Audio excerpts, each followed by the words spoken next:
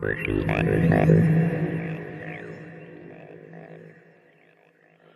afternoon, and welcome to Healthcare at the Edge, how network agility enables better outcomes, a health system CIO Media Inc. production, sponsored by Aruba, a Hewlett-Packard Enterprise company. Just a little housekeeping before we get started. My name is Anthony Guerra. I'm the editor-in-chief of Health System CIO, and I will be your moderator today. We're looking forward to your participation. You can send in your questions and comments at any time in the Q&A box, and we're going to do a little poll later. So we look forward to you being part of the program. The way I like to set up the screen today is you click at the top in the middle, get that in side-by-side mode, then you can adjust the divider to make the slides and the video boxes the size you're comfortable with, and it should say speaker view in the top right-hand corner. Just so you see how we are going to spend our time today, first we're going to go about 35, 40 minutes with our panel discussion featuring Dr. Stephanie Lahr, CIO and CMIO at Monument Health, Jake Dorst, Chief Information and Innovation Officer at Tahoe Forest Healthcare System, and David Logan, VP Strategy, Office of the CTO with Aruba. So I think we're ready to jump right in and get started. Stephanie, let's start with you. You want to give us an overview of your organization and your role? Sure, thanks. So as you mentioned, I'm the CIO and CMIO for Monument Health. We are a not-for-profit healthcare system serving western South Dakota and some of eastern Wyoming and northern Nebraska. We have 5 hospital locations and approximately 20 clinic locations over several hundred miles of geography. Those details today might be a little bit more relevant given the conversation about the needs of our network, as well as some of the process that we're going through that I think will come up in the conversation, which is basically a complete overhaul and replacement of our entire health system network. Okay, lots to talk about. Jake? My name's Jake Dorst. I'm the Chief Information and Innovation Officer at Tahoe Forest Healthcare System. We're located in Truckee, California, and we have another hospital, a smaller hospital off our main campus in Incline Village in Nevada. So we're in 2 states. We're critical access. We're in a rural area near Lake Tahoe in the Sierra Nevada mountains. And we are basically the only healthcare provider for our area. Reno's about 30 minutes west of us, and Sacramento's about 90 minutes west, and Reno's is east. So we're in a unique spot up here to provide healthcare for our constituents. Very good. Thank you, Jake. David? Good morning and good afternoon, everyone. Thank you, Anthony. I'm David Logan. I'm the healthcare CTO for Aruba Networks. Aruba is fairly well known as a mobility and network infrastructure provider. We are a part of Hewlett-Packard Enterprise, and our role is to provide secure connectivity capabilities for all of our customers, and healthcare is one of our key industry verticals. Where we provide capabilities for great patient experience and patient outcome, great clinician experience, and ultimately, we're going to really enjoy talking about network agility today, because I think that's what's going to propel us over the next 10 years of continued healthcare innovation. Very good. All right. Thank you very much. So that leads us to our first question. Network agility, is it an oxymoron? Can you have an agile network? Can such a thing exist? Jake, why don't you start us off? Yes, I wouldn't. I said it can be an oxymoron. If it's a stagnant part of your infrastructure that you're not actively looking at new technologies and options, then yes, I think it can be non-agile. Fortunately for us, we looked at our network a couple of years ago and looked at it as, do we reinvest in our current stack, or is there something else out there where we can remain agile and remain cutting edge as well as saving money. And that's something we found with Aruba. And we were able to replace our wired and wireless infrastructure and save money, which then really gave us the agility, especially when we came into the COVID-19 situation that we're all facing. We were able to move quickly and get people working from home and not really take a hit in our productivity. So I think it's how you look at it. If you look at it as a major investment, a lot of places kind of look, it's secondary or tertiary kind of dollars that you look at for your network, or it's minimal every year for what you're paying for support and maintenance and whatever your major vendor has deemed end of life that you've got to replace. So I think if you take a little bit more of a proactive approach with looking at your network really as the foundation of your hospital system, you can make it into an agile piece of your infrastructure. Very good, David. When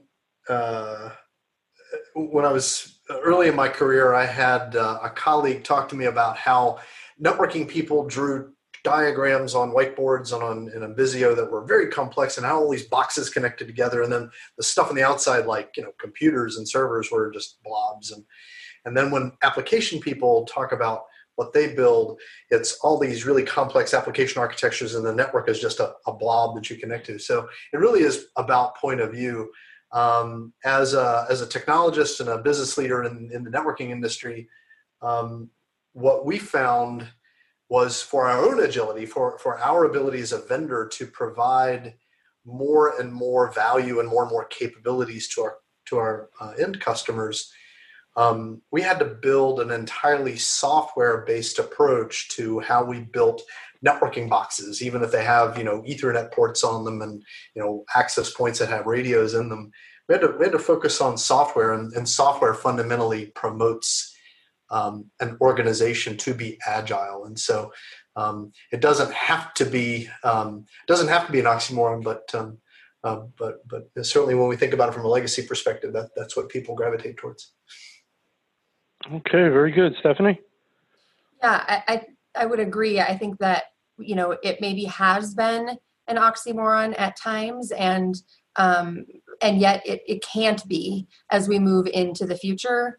As we look at the kinds of devices and the dependency on the devices that we're putting onto networks, it's not just a bunch of, computer terminals hooked up to a network in a healthcare system anymore, which, not that part's not valuable. Obviously, we all rely heavily on an EHR, but with the advent of IoT and so many of our biomedical and other devices now being connected together and fully dependent on their successful integration and management at the network level, it's really imperative that agility is part of the future. And I think that's probably one of the main drivers for us in the last year or so, as we looked at, the need to potentially replace our entire network, wireless, wired, and even, on the data center side.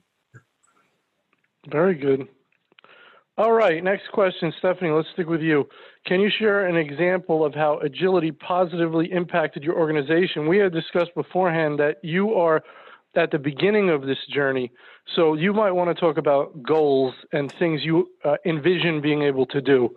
Yeah, I think that's a great place to start. So I think it carries on from what I was just mentioning, which is we are really looking at the future of being able to have all kinds of devices that can be connected to the network and really have the network do the lift, the software managing the network do the lift of determining how that should be provisioned, how it should have access, maintaining and addressing the security, and not having it require a lot of hands-on from our team, and B, allowing us to, again, be able to connect all sorts of devices and not have to be working, and worried that we're going to have elements of failure, and then that we're going to have to, for example, staff up by 7 to 10 people to do that same kind of management. Very interesting. Jake?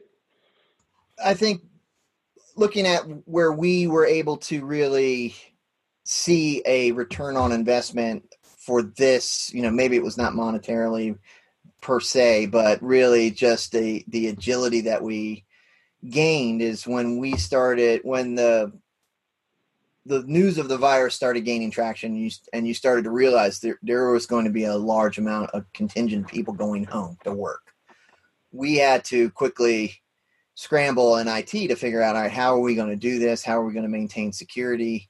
I call it, we were also moving at the speed of administration. So as quickly as administration come up with an idea, we were able, and it was really one of the first times in my career I didn't really have to worry too much about the network. Like, I knew we could make it happen. Whatever clinic they wanted to open near campus, whatever, remote or outside swabbing station that we wanted to open, I knew I would be able to do it, which was a load off my mind. And even before things got hairy, and Aruba and our partner with RightCore were able to see that the remote access points that seamlessly integrated with our Aruba network were kind of flying off the shelves. They called me, our vendor RightCore actually called me, which was the first, being proactive to say, hey, these things are going pretty quick. Do you guys at Tahoe Forest need us to set some aside and send some to you? And I was like, yes, please. So they were able to get those and sent them to us before we got the remote access points delivered to us, and the invoice came about 2 weeks later. So it's a trusting relationship, I'll say that. But we were able to get it turned up. I sent my entire IT staff home because we needed the real estate, and they were able to take home their actual computer from their desk along with their voice over IP telephone system. So I was comfortable knowing that it wasn't the family laptop that's riddled with all the kids' games and all the ransom and malware that's probably floating around there. Knowing that it was a standard issue computer from our network that was up to date on all its antivirus signatures, etc. So that was a security comfort for me. So I think that, like, those types of things that we were able to do quickly, and the load off of my mind to know that I would be able to do it. I had partners with Aruba, RightCore, and my staff that were able to turn it up in like 2 days, and we sent them home, and it was impressive. Excellent. All right. Very good. David? So Jake brings up a great use case example. How do you take an existing network operation and an existing network architecture and extend it to a remote location? In his case, in their case, for remote work. Same thing's happening with healthcare organizations that need to extend their networks into gymnasiums or parking lots to do triage or patient care due to the current conditions. But if you think about it, even a bigger picture sense, as the industry embraces more home healthcare and hybrid approaches to in-facility and home healthcare, what does that mean from a connectivity perspective? One of our customers and partners is Fresenius Medical Care of North America that operates several thousand dialysis clinics. They purchased a company called NextStage, and they're looking to have a hybrid approach of dialysis in their clinics as well as dialysis at home. And for regulatory compliance, for security, for performance assurance, to ensure that application stack is working in the home environment during dialysis, imagine the network connectivity architecture they need to build. And so where computing occurs, where connectivity occurs is a great example. I think one other fascinating example is the advent of the use of personal mobile devices over the past 10 years. Between personal mobile devices being used by healthcare employees, by them being used by patients and family, whether it's to execute a mission-specific function like a radiology read when a radiologist is moving from the suite down to the emergency department, or whether it's a patient that's kind of like in a hotel room because they're they're parked in and they've been admitted for some period of time. And they want to get access to their digital environment, their personal digital experience. That's all driven because of the development of the personal mobile device. And that by itself introduces, again, security, performance, network design, usability, who's responsible for the experience kinds of needs and questions and issues. And so, agility in the network will drive the ability for all these use cases to be solved simultaneously. Very good. All right. Next question, Jake, we're going to go to you first on this. Can you share an example of a time when you wished for more agility in your technology stack? Yeah, I think, with our previously implementation prior to Aruba, it required a high touch by our engineering task. So we're rural. I've got two great networking folks working for me now. And I think we were very lucky to have them in this area, but the talent pool for what is becoming a very complex job, even more so with certain vendors, that didn't sit well with me. I knew if any one of those guys hits the lottery, then I'm going to be, I'm going to be in a bad spot. So I think that was like that. And it just seemed to get more and more complex and more expensive, to be honest. So I think that using like the ClearPass that came with Aruba and the Device Insight, ClearPass Device Insight, things that we want to do as an organization, I think this kind of with Aruba really lowers the learning curve. So hopefully I can get folks in here that don't need to be world-class networking engineers that I have now, with massive backgrounds and military backgrounds and just a strong use case scenario for having to deal with complex networks. I feel like now where I'm at, this is a much more agile stack. It's easier to learn. It like Dr. Lara was saying, it takes some of the complexity out of the barriers to entry, I should say. So that's one of the places where I felt like I wasn't as agile as I could have been or should have been. Very good, Stephanie. You may be wishing now, right? Because you're still at the beginning of your journey. So what are some areas you're looking forward to the improvement? Yeah, I think Jake highlighted a lot of the elements that have been driving us as we did our assessment of the network options that were out there, and ultimately made a decision to not only replace our network but replace our network with a completely different vendor than we were using before. There were a lot of pieces going into that because that certainly raises the stakes as we go through this next, what's going to be a 3-year process.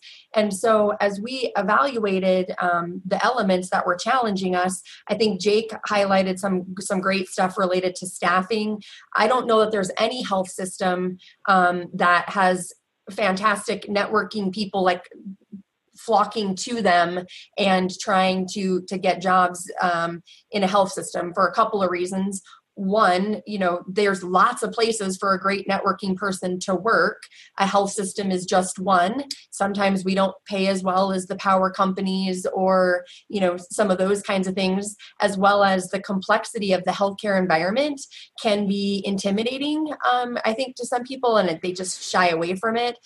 There's always going to be somebody out there who can compete for these technology resources and pay them more and steal them away. So whether you're a big shop in a big city or a little shop, like relatively speaking, both Jake and I are in more rural areas, staff is always going to be a challenge. And then, I think that as he also mentioned, as we were looking at the vendor landscape and we started to understand what, as Jake mentioned, the ClearPass Device Insights was going to be able to do for us, one of the big challenges we were trying to overcome is truly understanding, documenting what's on our network.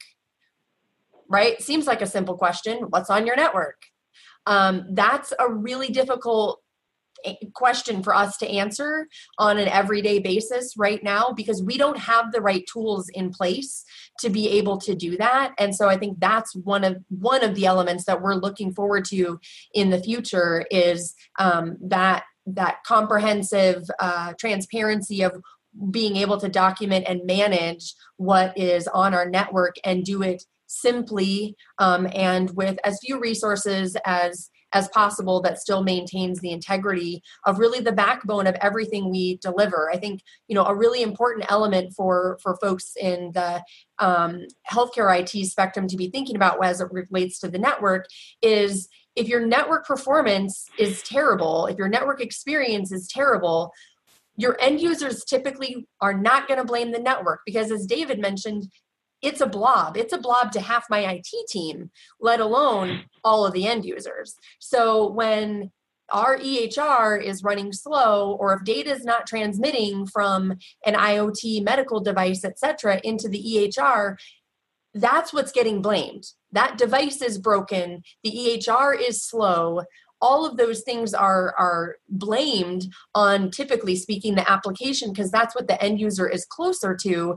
And you end up wrapped up in a whole bunch of difficult and challenging conversations to unravel, when in actuality, it's the backbone of what's supporting those things. And you're giving your applications a bad name by not appropriately supporting them with the background infrastructure that's needed. And it all reflects on the IT staff. Yeah. Well, there right? is that. I mean, no, Yeah. right? Because they know that's the place to go to yell. I don't care if it's a network, the application, that's of no interest to me. Stephanie, this is the problem. David, there's a lot there. I found the piece about the staffing very interesting, of how it sounds like going with a more sophisticated and agile vendor is going to allow you to have less pressure to carry these expensive and scarce talent resources. But anywhere you want to jump in on what's been said. So in fact, stitching a lot of that together, both comments from Dr. Lara and from Jake. One of the kind of kitschy conversations I have that actually turns out to be pretty real with healthcare organizations and lots of other entities is the ability for the IT staff, the ability for the IT organization to say yes. A lot of times the problems that are described to us, either because we're being invited to participate in a new project or perhaps just a new segment of the environment.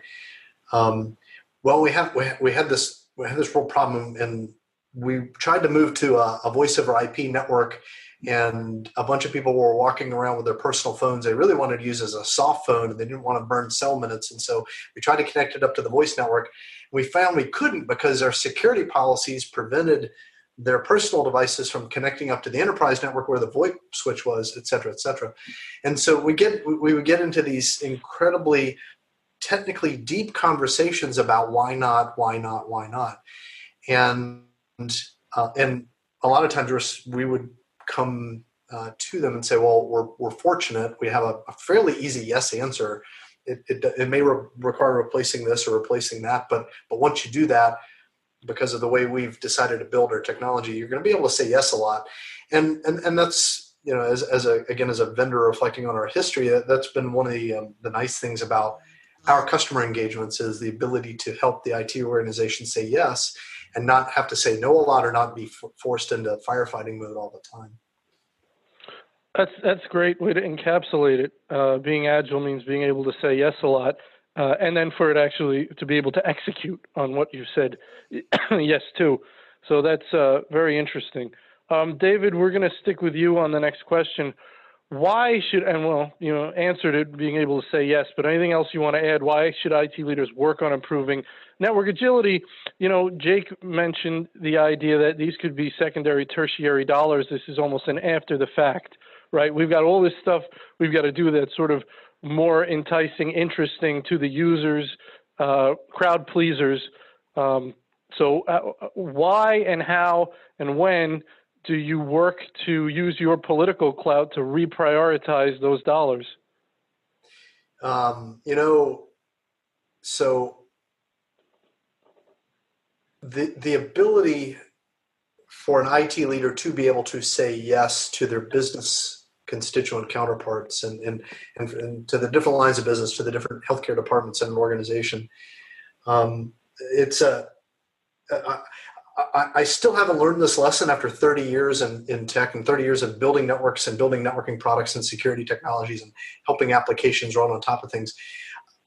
I have these patterns in my life where I think we've kind of probably seen it all now. We've done it all. We kind of built enough. Aren't we done? And I am constantly surprised every 5 or 10 years about, wow, okay, well, I didn't anticipate that being a need. I'll reflect on a commercial example. McDonald's is one of our customers, and they came to us as part of their reimagining of their business about how vendors of technology inside a McDonald's restaurant were going to be able to get remote access to their own technology, to the Viking range, to the Sub-Zero refrigerators that do food storage, to the customer portal inside the store. The vendors themselves were going to be getting access through the McDonald's network into the store facility to manage that technology, manage the IoT network on their behalf. McDonald's was going to get out of the IoT business. They were going to stop doing the vertical integration themselves. And I translate that into healthcare, and I think about PACS systems and physiological monitoring systems, Siemens, Philips. I think about the need for those vendors to even be closer partners to healthcare agencies, healthcare organizations. And will they have the necessity of getting into the healthcare network directly to manage their technology on the healthcare network's behalf? It's a completely inverted model of how we used to think about networking. And so that's one example of a use case that introduces far-ranging complexities that requires leaders to really think about agility. Very good. Very good. Stephanie? Yeah, I think if we've learned anything in the past 4 months or so, is that the future is quite difficult to predict. And the kinds of things we may need to deliver 6 months from now versus 6 years from now, because these investments, you don't make these investments and then rip them out in a year and a half and do something different. They are long-term investments that need to be scalable to sustain, the test of time and grow with us as we grow into spaces we don't know we're going to live in. And so, I think that's really key, because we don't know exactly what we're going to be looking to need to do in the future. I can look at my network right now and say that, for example, I can't provide a really good, seamless mobile voice over IP strategy in the hospital. I can certainly do it on a phone that sits on a desk that doesn't move around. But if I want to do that on a mobile platform, I don't have the infrastructure set up right now to facilitate that. And, 7 years ago, I don't know that we thought that was really going to be a need. And that's relatively straightforward. That's not even innovative. That's just sort of the way the future has evolved. As we think about what new, wild, and crazy things we might be asked to do in the future, agility of, again, that backbone system that allows everything to communicate is really going to be absolutely essential. So, I think to me, that's the why IT leaders should be looking at improving network agility. There are some things that are maybe more nuts and bolts, security, the staffing elements, improved network reliability, those things are bread and butter of agility. But I think there's the sort of here and now of agility. And then there's the long-term resilience to whatever may come to us. Very good. Jake? Patient care comes first, right? So that's something that I think that, as Dr. Lara says, in the last 4 months, there's things we never thought we'd have to be doing. that being on the Aruba platform a little further down the road than Monument is currently, we were able to really, like I said, just move and do things that 10 years ago I would have been saying, well, hang on, we got to order a circuit and we got to figure out the networking piece of this. And that's what really showed the value, I think, to not only myself and my team, but to my colleagues on the C-suite, was when they would ask, hey, Jake, can we do this? And yeah, no problem. We can move that. We can be as agile as you need us to be. And I think in the COVID times, that proved to be a huge asset. And then as Dr. Laird says, there's like patient tracing or tracers, COVID tracing, things like that you never thought that you were going to have to do. With our Aruba infrastructure, everything comes kind of basically turned on, so we can think about things that before I wouldn't be able to think about because the fundamental building blocks of that program isn't there. And then as we move into one of the other things too that we touched on lightly here as in on this panel was just the importance that the network and the internet and the cloud is now playing in healthcare. I mean, it's huge. My entire EHR is hosted offsite.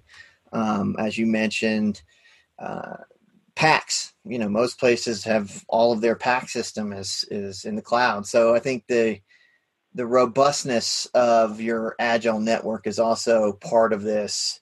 When you start talking about SD-WAN and those types of things, making sure that, especially in rural areas like myself, baking in some of that redundancy and failover is something that is one of the things that really, I wouldn't say shocked me, but I was very thankful that the government lifted a lot of the sanctions on the telehealth world for us to move quickly into that space, which I think kind of shocked the government as well as how many people just quickly adopted that platform for providing care. But with that, as that platform becomes more and more utilized and important to provide care to those people, the robustness and agility of your network then becomes much, much more important to an organization.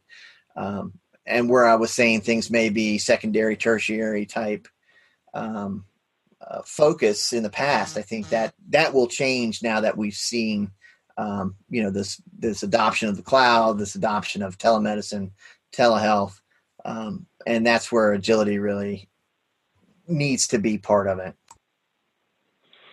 All right, Jake, I'm actually going to stick with you here. And David, everybody's touching on this, the role that software plays in network technology, and what should it do for healthcare IT? Networking just goes into as it goes out. It's just boxes. We just connect the stuff together. It's open source. That's it. We're using open source routers. It's all fine. Yeah. WRT. That's it. I think, I've seen that change come to, we're using hyperconverged infrastructure at our data center as much as it is now, since we've pretty much moved most things out of it. But I think that is the future, and that's hyperconverged infrastructure and software defined data center type applications have been around for a while, and I think they've really proved their worth, not only in agility, but also reducing footprint, really reducing the cost of traditional server hardware from a green footprint, from an environmental footprint as well. And I see that also coming into the networking world, like David spoke about, as that's really kind of the future.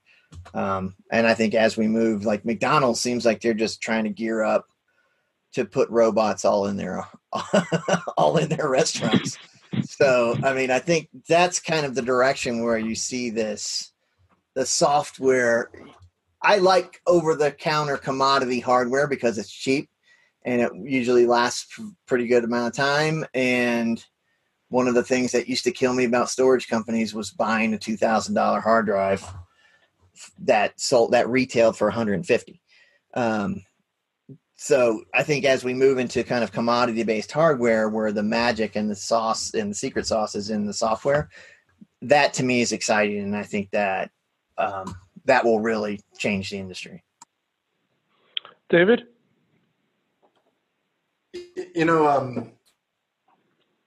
We were, as I reflected on a few minutes ago, we were kind of clueless and also a little smart and a little lucky when we built our product architecture, because we just fundamentally didn't know requirements and features that our customers were going to ask us to fulfill. And we were really lucky to do what we did and choose a software-driven architecture to really build our product set on, because when personal devices came out and end users started loading their own applications on them, and all of a sudden we had all these different application flows running inside customer networks, and they were coming to us and said, reflecting on something that Dr. Lair said earlier, we have no idea what's on our network now. We don't know what applications are running. We think our application performance for our mission critical apps is being impacted. Can you help us? We said, yeah, we probably can figure some stuff out here. Fortunately, there was this whole industry around IPQoS and doing application layer classification. And so we just looked at what other parts of the industry were doing in software and adopted that into our solution set. When SD-WAN really became very interesting 5 years ago, and the ability to run broadband internet as a connectivity scheme for a remote clinic, or even mobile systems are now home health, but you still need some enterprise class capabilities like data center resilience and that kind of thing. Well, we can do this in software. We don't have to build boxes that do these things. And so software really is driving all network innovation now, whether it's data center or WAN or inside the enterprise campus or supporting next-gen business models, whatever it is, whether you look at it from a business approach or from a technology fulfillment approach, software and the concentration on software is going to solve all needs. Stephanie, thoughts? Yeah, I think the only thing I would add is, maybe something just a little more simplistic, which is because of the kinds of things that we're doing on the network now. I mean, software is essential for managing, monitoring, logging, alerting, the things that are there. It's not just sort of set it and forget it, attach it and walk away. There are a lot of elements that are happening at all times, whether they're security scans or, different kinds of things that are impacting your network, what's attached to it, should it be, shouldn't it be, how should it be protected when you're running other kinds of programs. And so, software, that's the only thing that's going to do that. You can't inherently build that into the network itself without at least a high amount of constant, essentially, human intervention. And so being able to establish the parameters for monitoring and alerting is, that's just going to be where we have to be. All right, we're going to throw out our audience poll now, put it out there. So take a look at that. Most health systems have agile networks. So I think I know which way this is going to go, but I would like to see the percentages. So our panelists can vote too. So go ahead, get in there and vote, and then we will discuss that in a minute. I have an audience question I want to throw out there, and David, I actually want to get this one in front of you first. Is there a non-healthcare industry we can learn from? What other industries do a great job with network agility? So Anthony, I look at this poll and I'm going, this is almost like a do you eat enough vegetables and fruits poll. Yeah. while people are answering. So I think higher education is actually a really good space to look in. When you think about the multi-constituency aspect of a higher educational institution, whether it's the students themselves being thought of as customers, whether it's the instructional staff, the teachers, the professors, administrative staff, the logistics of running a higher education organization, safety and security, research, technology and technology investment, building new ways of doing things. I mean, all aspects of higher education feels like healthcare to me too. I mean, I go to healthcare campuses. Like my daughter had surgery at CHOP, Children's Hospital of Philadelphia last year, very, very successfully, because it's a really well-run organization. And it's a little city. It's a community. And same thing with higher ed. And you know, and there's higher education institution strategies all over the map in terms of how they think about their technology, how that applies to organizational design, how that applies to their mission, and how they want to fulfill what their constituents need. And so I think whether you're no matter what size healthcare organization you are, what your business model is, where you are geographically, who your customers are, I think you can look at higher educational institutions similarly and learn some interesting lessons. Excellent. Let me ask the other panelists that, Stephanie, have you had your eye on any other industries that you try and learn from in particular? I don't know if there's a specific one, but I guess probably, not that I want to plug a particular entity, but I think that more my perspective has been looking to folks like Gartner to help me understand what other industries are doing, because when I talk to just other healthcare people, all I get is healthcare, opinions and healthcare experience. And so I think the question in and of itself is probably the answer to, which is there's probably bits and pieces we can be learning from a lot of different industries, depending, because again, I completely agree with the higher ed side. However, they're not going to be doing some of the same kinds of, customer service, customer focus kinds of things. They have a very defined population. You're either a student or you're not a student, versus at any given moment, somebody else could become a patient or a customer of ours. And so, I think there are things in a lot of other retail and other hospitality areas where not just when it comes to network agility, but just in general that we're going to need to be looking at. And so that's, again, one of the reasons why I use a resource, for example, like Gartner, because I get that experience of understanding and talking to folks that are from cross industry. And I think that's super important for us in healthcare right now, because there are other industries that are doing basically everything we do a little bit better. And we shouldn't see that as a negative. We should see that as an opportunity. Jake?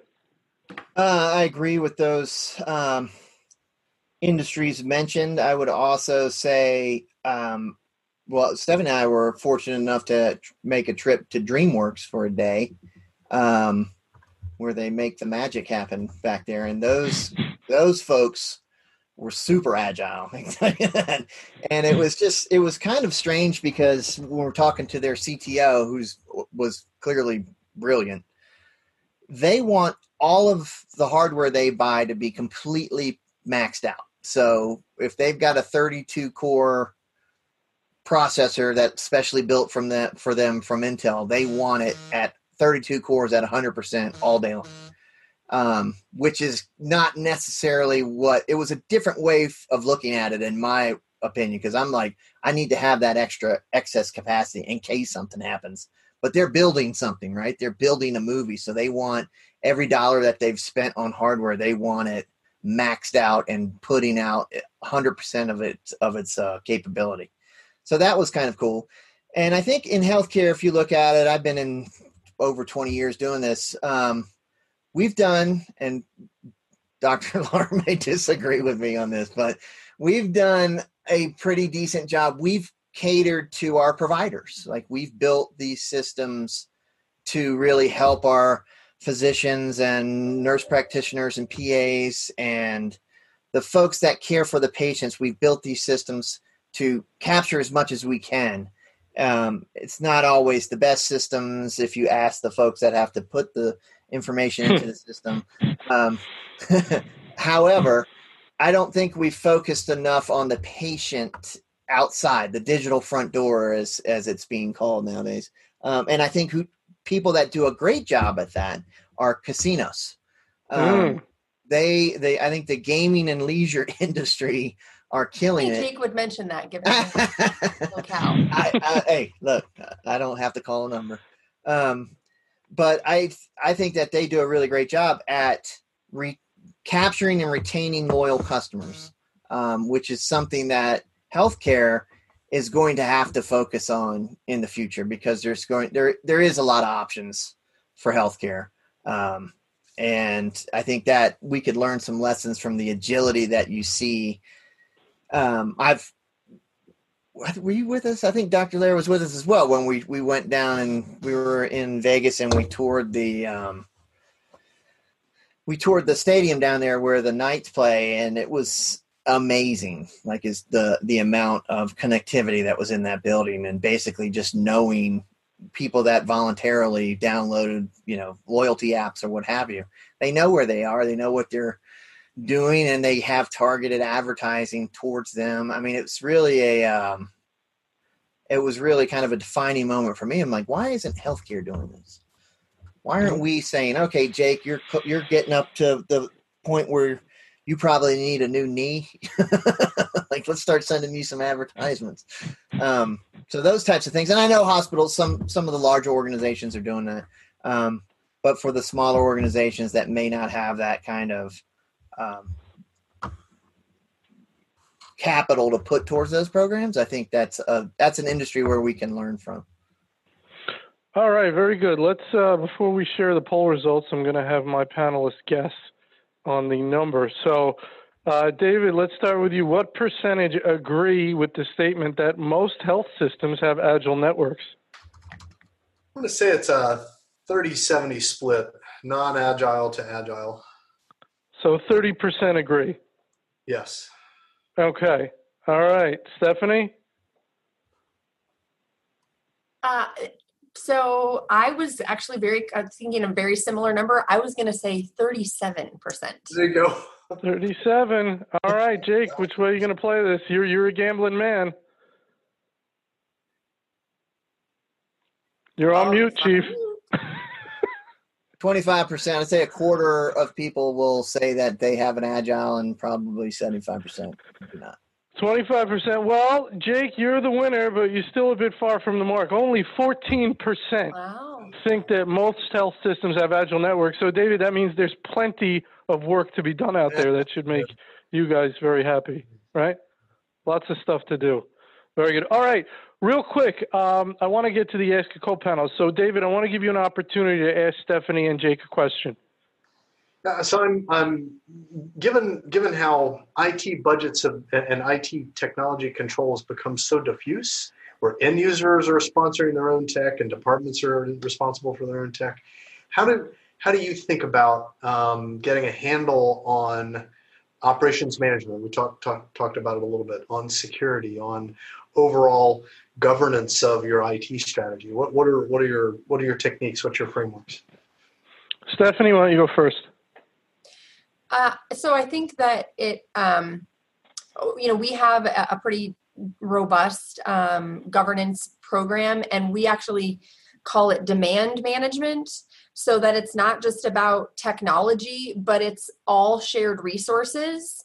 And I think that perspective that we employed, probably it's been 2.5 to 3 years ago now, has helped enhance the understanding of some of our executive team about what it takes to get a lot of these things done, and brings them to the table more for, again, the general conversation of whether it's a nursing initiative that requires no technology whatsoever, just a bunch of people's time and attention from across the organization, or whether it's a new software platform or a new technology for a particular area.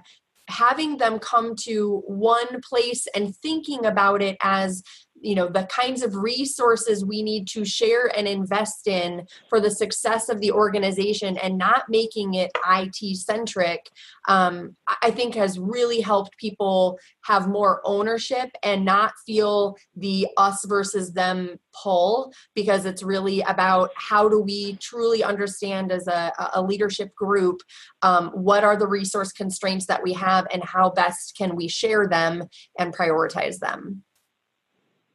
Jake? Battling shadow IT has been a a lifelong quest. What we've done here is I've got a very strong project management professional working for the IT department, and I've really empowered him as well as our executive team to put together a project governance committee, where that really, it puts the onus of the ROI and what do you currently have in place, and answering those types of questions at the level of the person requesting it. And some of those never make it past that point because they can't be really shown to be, and especially now, if you're not coming with an ROI or some kind of patient safety fix, it's probably not going to get done this year. So that being in place, it like the good doctor was saying, it puts the onus back on the person asking for the project. And if they want it bad enough, they'll go through the gamut. But if I think, as we look at it currently in the current state of affairs, like, do you absolutely have to have this to make this place either safer or save money or make money, one or the other? The nice to have kind of world right now is not present. So, and I think a lot of people have taken to that. I know the executive team was happy. I know my CFO was happy to really get a handle on who's bringing what type of projects to the table. And then my IT staff is in a better place because they used to call them the gifts, where they're like, oh, hey, we bought this a week ago. We need a server and we need this spun up. And you're like, whoa, wait a minute. So it really involves the departments that are affected a lot earlier than later. So it's not easy. I'll put it that way. And vendors. David, oh, sorry. Go ahead. Very aggressive. So they get in there. David, I want to give you the last word. We just got a few minutes left. Maybe put out some advice there to some CIOs that are listening and are going to listen to this, who want to get into an agile framework, an agile network, and maybe they are not sure how they're going to get those dollars approved. What are some good justifications to go to the board, to go to the rest of the C-suite, and to explain, hey, you want me to be able to do these things tomorrow, we need to spend some money today? There's so Anthony, thank you. There's the picture I paint is look for short-term wins. I'm working with a health system right now where their short-term win is actually making basic connectivity, basic mobile connectivity in their existing patient care stacks and patient care environment reliable, so that the nurse call system works, so that the patient physiological monitoring system works, and then look to see how they can collapse vertically integrated technology stacks into something that's a little bit more horizontal and a little bit more multifunction in nature, and make sure to concentrate on a software-defined architecture so that new use case capabilities that are going to come at them, new security requirements for IoT devices or for vendor-sponsored tech, the gifts, as Jake eloquently described, can be embraced. And so look for the short-term win. Go solve some real problems. Go give some aspirin. I hate the part. but then also figure out if you can bake a vitamin into the cocktail at the same time, and then you'll be a winner. Excellent. Well, that's about all we had time for today. If you need a certificate of attendance for your CEU program, you can use the final slide in this deck. You'll get an email when the on-demand recording of this event is ready. If you want to sponsor an event with us, you can check out our website or reach out to Nancy Wilcox from our team, and you can go to our site to register for upcoming webinars.